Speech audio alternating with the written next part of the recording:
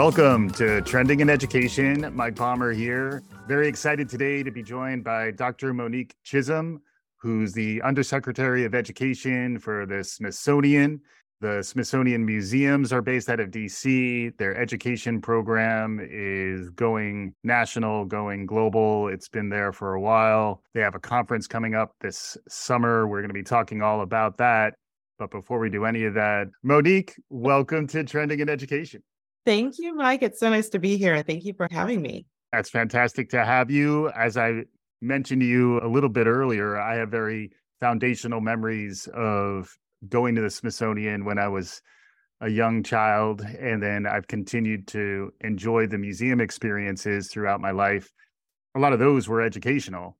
So it'll be interesting to see how you're connecting the dots and what the vision is for Smithsonian education. The website is si.edu. Check it out. We'll be sharing information about Smithsonian education and the conference in the show notes. But to get started, we always like to hear in your own words how you got to this point in your professional life. Can you share with us your origin story?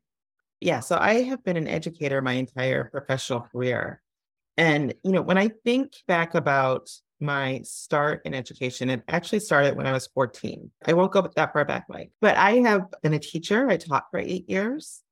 I then went on to work at a nonprofit organization where I had a chance to focus on closing achievement gaps and culturally proficient instruction. Mm-hmm. And then went on to do state policy work at the Illinois State Board of Education. And it was there that I really had a chance to see how when you bring stakeholders together, how you can really make effective changes. I then had an opportunity to go on to the U.S. Department of Education, where I worked as the Deputy Assistant Secretary in the Office of Elementary and Secondary Education. And then right before I came to the Smithsonian, I was at an organization called the American Institutes for Research, where we had an opportunity to take research on education and take that into practice. So what are the best evidence-based, research-based strategies to really support school improvement and improving student outcomes? Mm-hmm. And in June, it'll be 2 years. I will have been with the Smithsonian for 2 years as the Undersecretary for Education, which I feel like is the most incredible job, role, career that I've ever had. And it has given me an opportunity to combine my passion for education with reaching and connecting with people in a way that isn't, for me, laden with all of the bureaucratic things that I was experiencing previously in my positions. I'm really enjoying this opportunity. And then the Smithsonian has a long history, which maybe you could catch us up on quickly. And then Smithsonian Education in particular is an initiative within the Smithsonian Institution, but it's also something that makes a lot of sense for a major cultural institution, the nation's museum, for it to have an education function makes a lot of sense. Can you catch us up on that history and where you are and what Smithsonian Education is up to these days? Definitely. So the Smithsonian is now 176 years old. So long history. Our mission is the increase in diffusion of knowledge. Most people know, the Smithsonian and will think about our museums, especially in DC, but we actually have locations across the nation, Boston, Florida. We have a tropical research center in Panama. We have over 21 museums, 21 libraries. We have 6 education centers. So we are the world's largest research education museum complex in the world. So with all of those resources and our mission of the increase in diffusion of knowledge, the Smithsonian is a trusted source for the exploration of the intersections of disciplines. So science, history, culture, art, and really having a complete understanding, not only of the American experience, but also scientific inquiry and exploration. So with Smithsonian Education, one of the things that I am just so amazed by each and every day are the resources that we have, the programs, the tools. But I feel I'm really concerned that it's probably the best kept secret in the world. So part of our goal is to really make sure that educators across the nation, librarians, IT specialists, everyone knows about the Smithsonian resources and then either can take them and use them on their own or reach out to one of our 300 educators to customize a learning experience for their learning environment. Yeah. And in support of that, there is a big summit coming. The Smithsonian National Education Summit is this summer, July 18th to 20th. The theme is Together We Thrive, fostering a sense of belonging. We'll get into some of the programming tracks. Looked interesting to me. I'm just a conference nerd to some extent anyway, so I'm always curious what people have going on there. It's free, just like all of your educational products are free. And that's the part that maybe we should circle back to. Yes. So the Smithsonian we are a quasi government entity, right? So your tax dollars help to fund the Smithsonian. And so that makes all of our resources available for free to the public. And so we work very hard to make sure that we're providing high quality, research-based, evidence-based work, professionalism in the way that we do our scholarship, so that educators and the public, parents, community members have confidence in what they're using. We also have a team of just probably the most dynamic people that I've had a chance to work with, the Smithsonian educators, just smart, creative, innovative, passionate about what they do, who are always willing to work with groups of teachers or individual teachers to really think through learning outcomes and lessons and help to design and package learning experiences.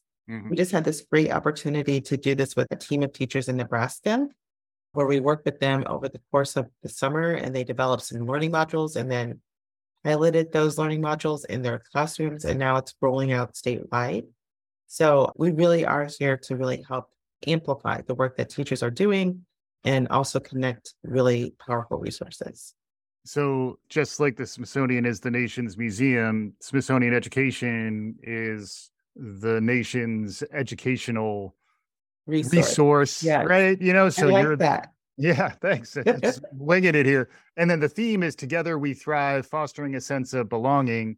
Belonging is another term, as a education trend spotting show. It's a term that is coming up in a lot of different ways these days. Can you catch us up a bit on how you came around to that as the theme?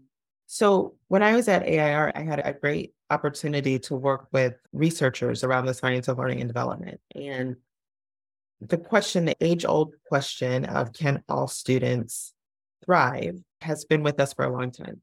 And I think many of us who are educators or are passionate about education know and understand the answer to that is yes, right?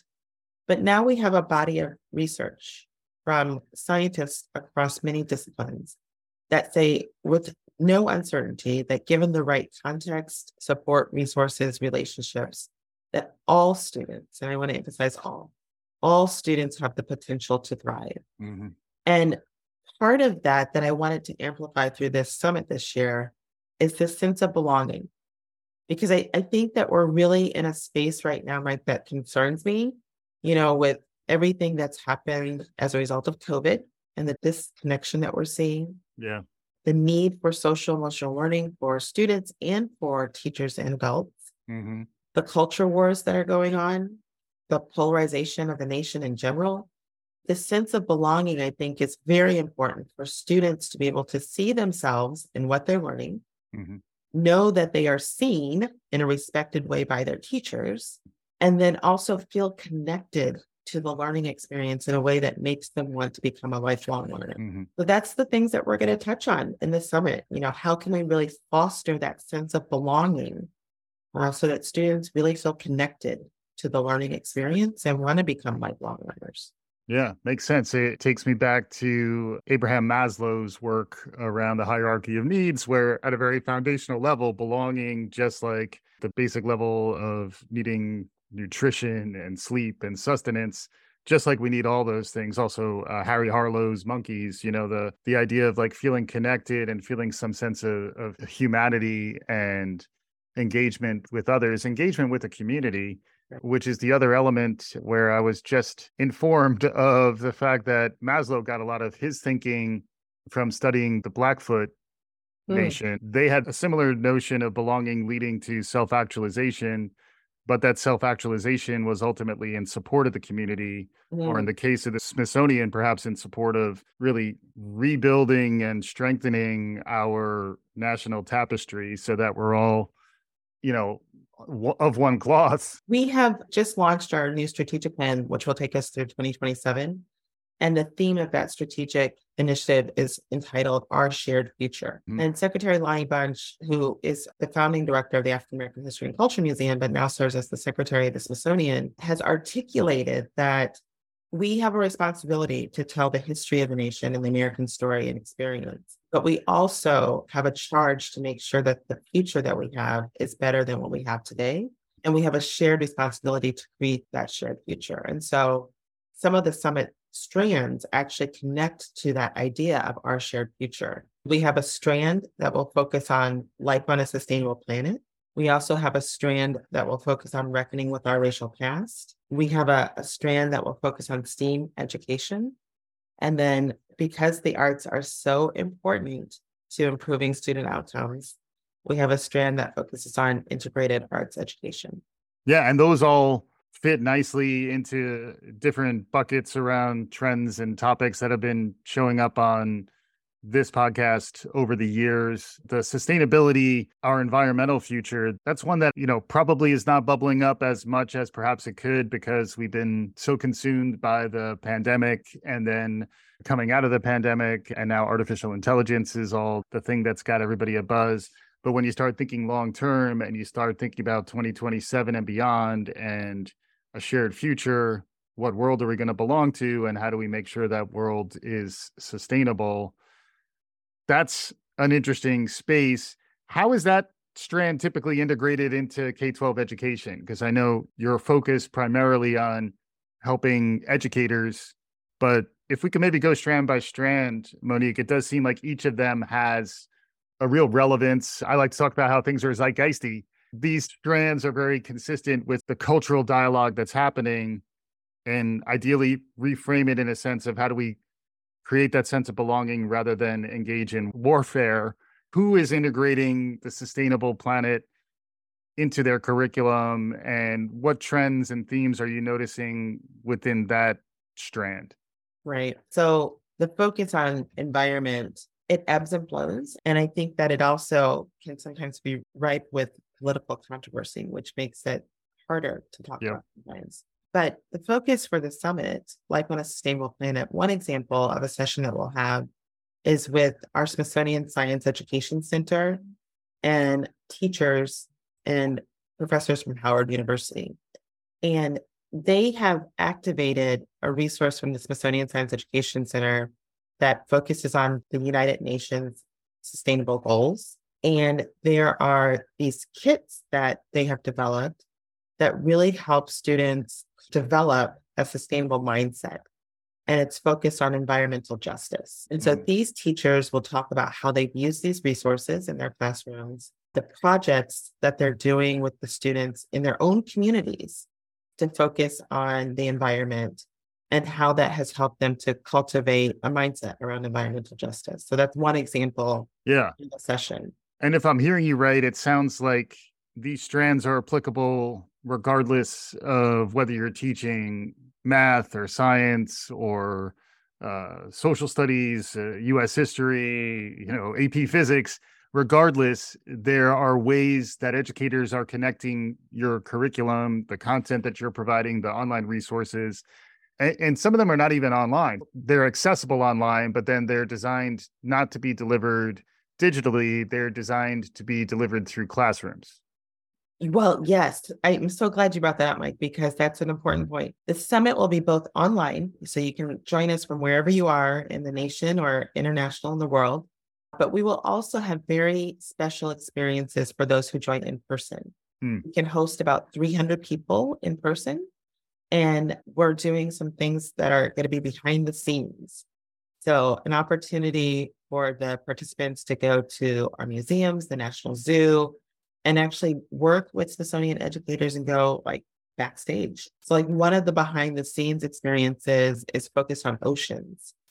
And so that group will be able to go to our Natural History Museum, have a kind of really great experience around the objects that help to support conversations around the environment and ocean. And then there's a game that they've created and developed, a tabletop game that really explores the life of a salmon Hmm. and all of the ways in which the salmon has different interactions with marine biology and biodiversity and things like that. And so that's a behind the scenes experience. And then our keynotes will be both in person and virtual. Mhm. But in this new world, they're trying to think about how do we create this space for networking and learning. We're doing hybrid, both in person and virtual. Yeah, it makes sense. And I imagine ultimately educators use this in their classrooms with no digital supports necessarily, right? So this is a way for you to develop lesson plans and ways of engaging with your Yeah. students that are tapping into Smithsonian resources, but ultimately it's still delivered primarily through physical classrooms. Yes, we have all types of modalities. So definitely want to empower teachers to be able to take and use the resources as they see fit and incorporate it into their design. But then we also do have some interactive games that could be student directed. So if you're having differentiated instruction and you have a group of students that need to continue their learning in a way, we have interactive games. We have short videos, like we have a video series called STEM in 30, which a teacher could take a 30-minute STEM directed lesson and then wrap that with some unit, questions or inquiry. So Mhm. we have all types of different ways in which we can deliver content for educators. Yeah, makes sense. I was pleased to see that you included the A in STEAM, Yes. which is the arts. And then the arts also got back in again around integrated arts education. When I think about the Smithsonian, again, the physical experience of being there, I do think of it as very interactive. The experience is curated, but it expects you to be an active participant in what you're going through. And then, best case, I'm the parent of a 4-year-old. Best case, you come home with something that you made that you then can feel connected to, that ideally build some of that self-esteem and maybe that maker mindset that Yes. is increasingly relevant as the world of work is changing. Can you talk a bit about arts education and how it's weaved in to both the STEM side of things in STEAM, and then also how you're thinking about integrating arts really across everything that happens? Yeah, I think one of the best examples is that if you go to our National Portrait Gallery, there's this amazing mural about the environment and what would happen if we continue on the path of not taking care of our country, of our environment. And so it's a mural, it's a picture, but you have a chance then to talk about science. You have a chance to talk about history. You have a chance to talk about culture. And so we could do the same thing with music. We have the world's largest collection of music and music assets. And you could do it again if you think about design and design thinking. And so Mm-hmm. we're highlighting a relationship that came into existence between the Fender Play Foundation and LA Unified School District Mm. during the pandemic, where the Fender Play Foundation gave LA students free instruments and then provided them with free music lessons. And so they'll really talk about how this public-private partnership between the district and the foundation helped to support the learning goals of students during the pandemic. Mm-hmm. And for me, there's research that shows that students who are exposed to an arts rich, engaged learning actually improve academic outcomes and sense of belonging and relationships within their environment, their learning environment. So Mm-hmm. for me, I went to a performing arts high school. Arts integration is such an important part of kind of my approach as an educator. Mm-hmm. It becomes a kind of a duh moment for me. But I do have to remember that people have to make important decisions about resources and funding for education. And sometimes you have to make difficult decisions about what to keep and what to cut. Right. So, what we want to do through this strand of integrated arts education is really emphasize that we can't cut the arts out of education because it's so essential to ensuring that students have successful outcomes and increased academic achievement. So, Yeah, it makes sense. And it is a place where the integrated part is important, because I've heard the same word used around some challenges around social and emotional learning. How do you integrate that? How do you integrate STEM? How do you get rising learners to think cross-disciplinary, think across disciplines, think across domains, so that, I do wind up talking about the future of work a lot on the show, and I made it this far without talking about AI, but now I'm coming back around to it, come to think of it, because, the world that our students are going to be working in when they're in their 20s, 30s, and beyond is going to be very different than the one that we grew up in. And how do we think ahead to what they're going to need? And to me, that's where it does come back both to relevance and context, and I think the Smithsonian Education is doing a nice job with both, in that the relevance is actually getting your hands on a musical instrument, or being able to engage with the mural, or think differently about how, wow, this is a real thing. This exists in the world. It's not just in a textbook. It's more than that. And then the context, I think, is the other piece that becomes huge. And that is perhaps where we get more to the reckoning with our racial past too, where what context is actually provided, how much information is included or excluded from a narrative, and then how do you give that sense of belonging while still being sensitive to whatever critiques or concerns or minefields might be out there. Yeah. How are you thinking about that aspect of the conversation, reckoning with our racial past and integrating that into a very polarized, kind of tense set of dynamics that exist in the world of education today? Yes. So reckoning with our racial past is one of our key initiatives at the Smithsonian. And so we're bringing that into the summit this year. And we're doing it in several ways. So first, Monique, who you might know, he's an actor, author, activist, is joining us as a keynote. And his focus has really been on bullying, specifically focusing on the Asian American community. And he's also been a strong supporter and advocate for LGBTQ students. And so we're introducing that into the conversation in that way. Dr. Pamela Cantor, who's one of the key leading researchers for the science of learning and development, will also be talking about this sense of belonging. And we'll follow that session with a student panel, a diverse student panel, who will then share with us their experiences from different types of identity characteristics that they want to use and identify their experiences in school. And then we will have some of our Smithsonian curators, historians, and educators also talking about resources and content that is available to support learning in the classroom.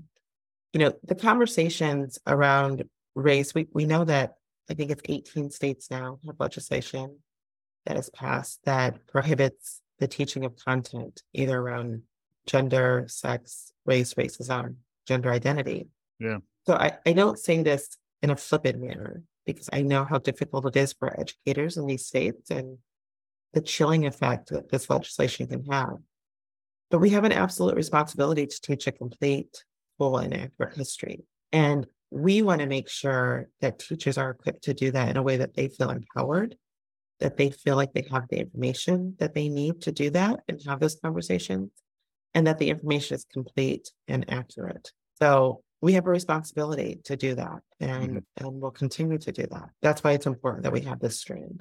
Yeah. And it's one where what you don't talk about, what you're not able to engage with, in some ways signals as much about you as an educator or an institution as what you're okay to talk about. And in some ways nowadays, it's almost more essential to equip educators with the tools to even have the conversation. Right. Where when there's going to be a little bit of disagreement, there's another word for that. It's called discourse. And discourse is really what this nation has been founded on. Yes. And it's almost like we're losing the ability to have those types of conversations. And it does feel like institutions like yours can help provide that additional support, because we all know our teachers are heroic frontline workers who get in there over and over again to kind of do the good work, but they need help. And that's why I think it's important for them to know that institutions like yours are out there for them. Can you expand on that a little bit? Absolutely. Our whole approach is not about what to think. It's really about helping teachers develop thinking routines so that learners become critical thinkers. And we have primary source documents, right? So we're not drawing conclusions, but what we can help do is we can help you take a primary source document and compare and contrast that to another primary source document. We can help take an object and put that in context of the cultural historical significance of it and ask students to really have an inquiry-based experience about that object. Mm-hmm. Our approach is really not about what to think. It really is to help to develop critical thinking skills. The other thing that I want to offer is that, the beautiful thing about the American story is that there's so many moments of joy also. So the Smithsonian is uniquely positioned to have a story about space exploration and women's history. Mm-hmm. You can take a story that is uniquely American, like Neil Armstrong going to the moon, and you can talk about the spacesuit and the seamstresses that designed the Mm. spacesuit. They've been left out of the narrative of that story. You can also talk about the Black women who are the human calculators, Right. help to chart the path to space. And so, this is a joyful story, and it's more full and complete when you tell the complete story and a diversified story. And it doesn't take anything away from Neil Armstrong when we talk about the seamstresses or the mathematicians. Mm-hmm. It really just enhances. So that's how the Smithsonian helps bring history alive in a way that tells a complete and accurate story. Yeah, it's interesting. It reminds me of some of the conversations I've had of late around leadership and how the new model of leader needs to be able to show vulnerability. And by showing that vulnerability and owning the entirety of the conversation, including the harder parts, that's the type of leadership that everyone, not just the rising generations, but certainly the rising generations are looking for. It does feel like we're kind of faced with that challenge nowadays. For you as a leader and for you as an educator, there might be other educators out there, other folks who are embarking on a career, whether it's in a classroom or in support of education. I'd love to get a little bit of your perspective, advice, suggestions, things you've learned over the course of your career that you think might be helpful for others who are on a similar journey. That's a great question. I am at a point in my career and life where I do have a lot of lessons learned and the reflections. I think the most important thing that I have learned is that, sometimes you don't always see for yourself the things that you can accomplish and achieve. And there are other people around you who see it before you do. And so I think what I would offer is that, don't be afraid to take chances. Hopefully you'll be in an environment where, taking chances and failing is actually okay. Because it's sometimes through the process of not succeeding or not accomplishing what you're trying to do that you actually have the greatest growth and learning. So I think that's what I would offer across the spectrum is that look for places that encourage vulnerability and taking chances and, aren't looking for perfection, but then also be willing to go outside of what you have conceived of for yourself to experience things that maybe you don't have the training in, but people see that you have the skill and talent to do. Yeah. Reminds me of the Nelson Mandela quote, I never lose, I either win or learn. Yes. And it is a place where, you do learn more from when you miss. And if you miss, you learn how to adjust so that maybe you don't miss next time. Right. The sports phrase that I wind up saying a lot here is you miss 100% of the shots you don't take, which is actually not technically correct, but you get what I mean, Yes. which is like, I like to say, you don't make shots you don't take. So Right. you got to actually get out there, get out into the fray. And that's what we're encouraging folks to do. Check out si.edu and check out the conference that Monique and team will be running this July. As we're getting close to conclusion here, I didn't get to ask you about my other pet technology, which is AR and VR. Augmented reality is always something that we think would work great in a museum. As someone who's close to the museum side and then is thinking about those educational contexts, Any thoughts on what's new and emerging on the media and interactive side? We have some great virtual reality, virtual tours for museums, and we're doing some gaming. We're exploring and experimenting in that space with the gaming. We are actually having robust conversations right now about AI. I'm fascinated as somebody who's just kind of at the beginning of this learning cycle about the possibilities of AI. Absolutely fascinated. I think that it could help to transform things in so many different ways, but also a little concerned, to tell you the truth. There's some evidence that the programming is following some of the bias that exists in society already. And, I think if we're going to take something as powerful as AI and use it to help us advance, then let's make sure that we're not perpetuating bias and stereotypes and discrimination through this process too. So Lots to chew on, perhaps future appearances on Trending in Ed to go deeper into some or all of this. It's been amazing having Dr. Monique Chism with us here today. She's the Undersecretary of Education for the Smithsonian Institution. Monique, as we're wrapping up here, folks about to head back to the rest of their lives, do you have any closing thoughts, takeaways, things that people might be able to chew on as we wrap up here? I want to say thank you to all the educators across the nation today and every day for all the work they do. And just invite people to come and join us in July for the summit, either in person or online. Reach out to us as we are here to help to support the important work that you are doing. Thank you, Mike, for this opportunity. Awesome. It was great to have you. Dr. Monique Chism is the Undersecretary of Education for the Smithsonian Institution, si.edu. Thanks for listening. Please remember to subscribe, do all the good things. We'll be back again soon. This is Trending in Education.